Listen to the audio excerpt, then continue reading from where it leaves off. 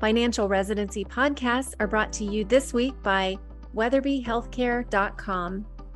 Just as the right advice helps you thrive financially, the right support team allows you to excel professionally. Weatherby Healthcare's locums experts will match you with the best jobs, prepare you for success, and provide 24/7 support. The bottom line is that working locums with Weatherby helps you earn more money and take better control of your career. If that sounds like music to your ears, head over to weatherbyhealthcare.com/payday to get started. Welcome to Coffee and Contracts with John Apino, brought to you by Financial Residency.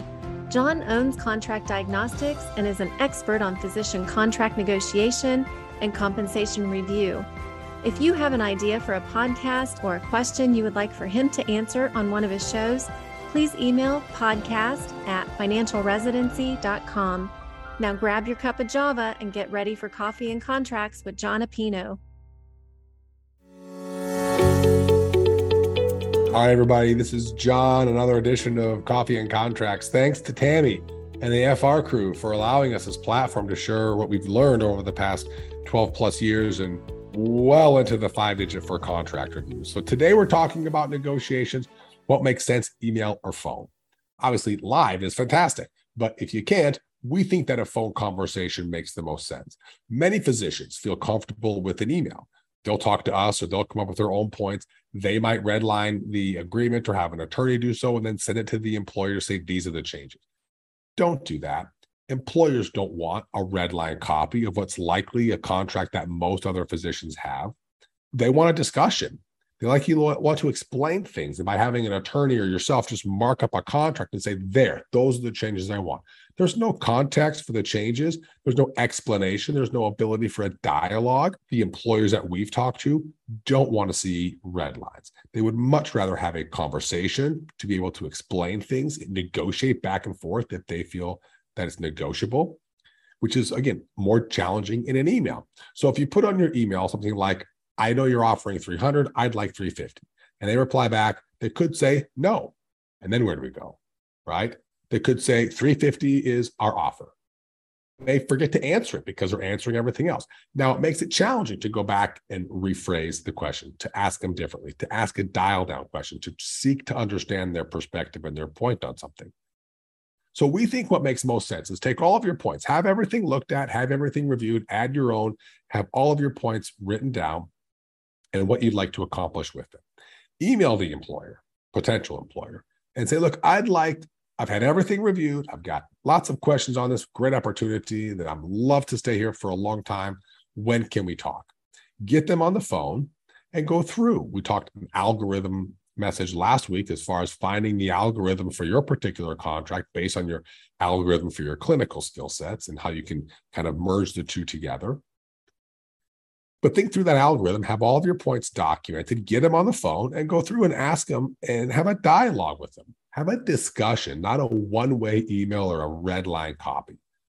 So for example, we love the question when it comes to compensation. They're offering 250 and the physician wants 300. We don't like just saying, hey, let's talk about pay. Can I have 300? We think there's a much easier, smoother way to go about it. Right? First thing, let's seek to understand. So, hey, tell me, how do you guys come up with the base salaries at this job? Have you ever paid anyone more than the 250 you're offering me? If I had more experience or spoke a second language or were a new grad or had that extra fellowship, maybe cardiac anesthesia versus general anesthesia, is there a stipend for that? Is there a difference in pay? And we can kind of get some information from them before we formulate our ask. Which again, this is very difficult through email. It requires many back and forth. Lots of stuff can be taken out of context on an email. Or they may just forget to reply, or they may be trying to find answers and you don't know if you upset them or not because you haven't heard from them for 3 days. And maybe they got a sick kid. Or like I said, they're trying to track down answers to your questions. Or maybe you did piss them off because you said something that you shouldn't have. Or they took it in a different way, maybe. They read it differently than you intended it for. Which is why these phone conversations are so vitally important. Because we can have a dialogue, we can ask them questions. If they say something like, look, you say, I'd like to ask for 300. And they say, we just can't offer 300,000, Dr. Smith. And you say, oh, okay, I get it. Have you ever offered more than 250 before? Nice, easy question, and maybe they come to 275. Maybe they say, look, We just increased, it was 200 last year. We just increased it to 250 this year. There's no way we can go higher. Okay, that's a dialogue that's better to have on a phone, right? We talked about algorithms. Maybe they say no to this, but they'll say yes to something else. So having that dialogue on the phone is important. It also allows you to just ask clarifying questions that maybe won't be in the contract, right? What are your expectations for my production in year one? Do you think I'll do 5,000 RVUs or 6,000? How many patients do you start scheduling me in? How many per hour is typical for an established physician? What kind of technology do you guys have? I didn't see the ultrasound machine when I did my walkthrough and visit. Is there one available for me? Right? Things that don't usually make it into contracts. These are what these conversations are for. And there's lots of ways that we can coach and guide you on how to have them in a very constructive, very beneficial, mutually beneficial manner. So I hope that helps as far as how to negotiate. Don't send a red line. Don't have some lawyer that doesn't know anything about the position or your goals or the compensation of the employer or the market. Do a red line and send it to them with no comments or even with comments. Don't take emails, even from us. I say, don't take our communications and just email them over as if they're your own. That's not a good take. Get on the phone with them, have a dialogue, take good notes, email them afterwards, documenting everything, right? Thank you for your time today, Mary. We talked about A and you said B. We talked about C and you said D. You said the calls 1 and 3, and I get paid $1,000 for more, right? So document everything.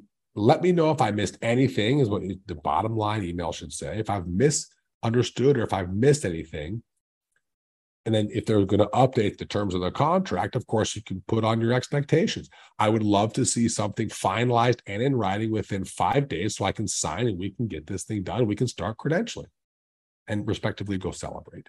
So on this session, the goal is to say, let's have conversations. Let's not just send emails and red lines. Let's have dialogues. Let's not have one-way communications. Let's seek to understand and seek to figure out what their view is, right? Their point of view, not just push what you want on them in what may be considered a selfish way. So let's have conversations, let's have dialogues, let's do due diligence. Let's really unpack the totality of the opportunity, which can only be done with a very in-depth, very granular discussion.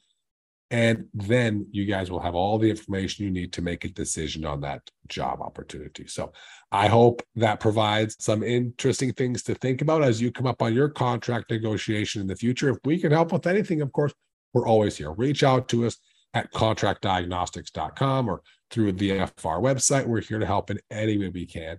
Have a fantastic rest of the week, everybody. If you're ready to start boosting your earning power with locums, head over to weatherbyhealthcare.com/payday to learn more. Thank you for listening to Coffee and Contracts with John Apino. If you need a contract reviewed or want to know if you're being paid fairly, go to contractdiagnostics.com. See you next time.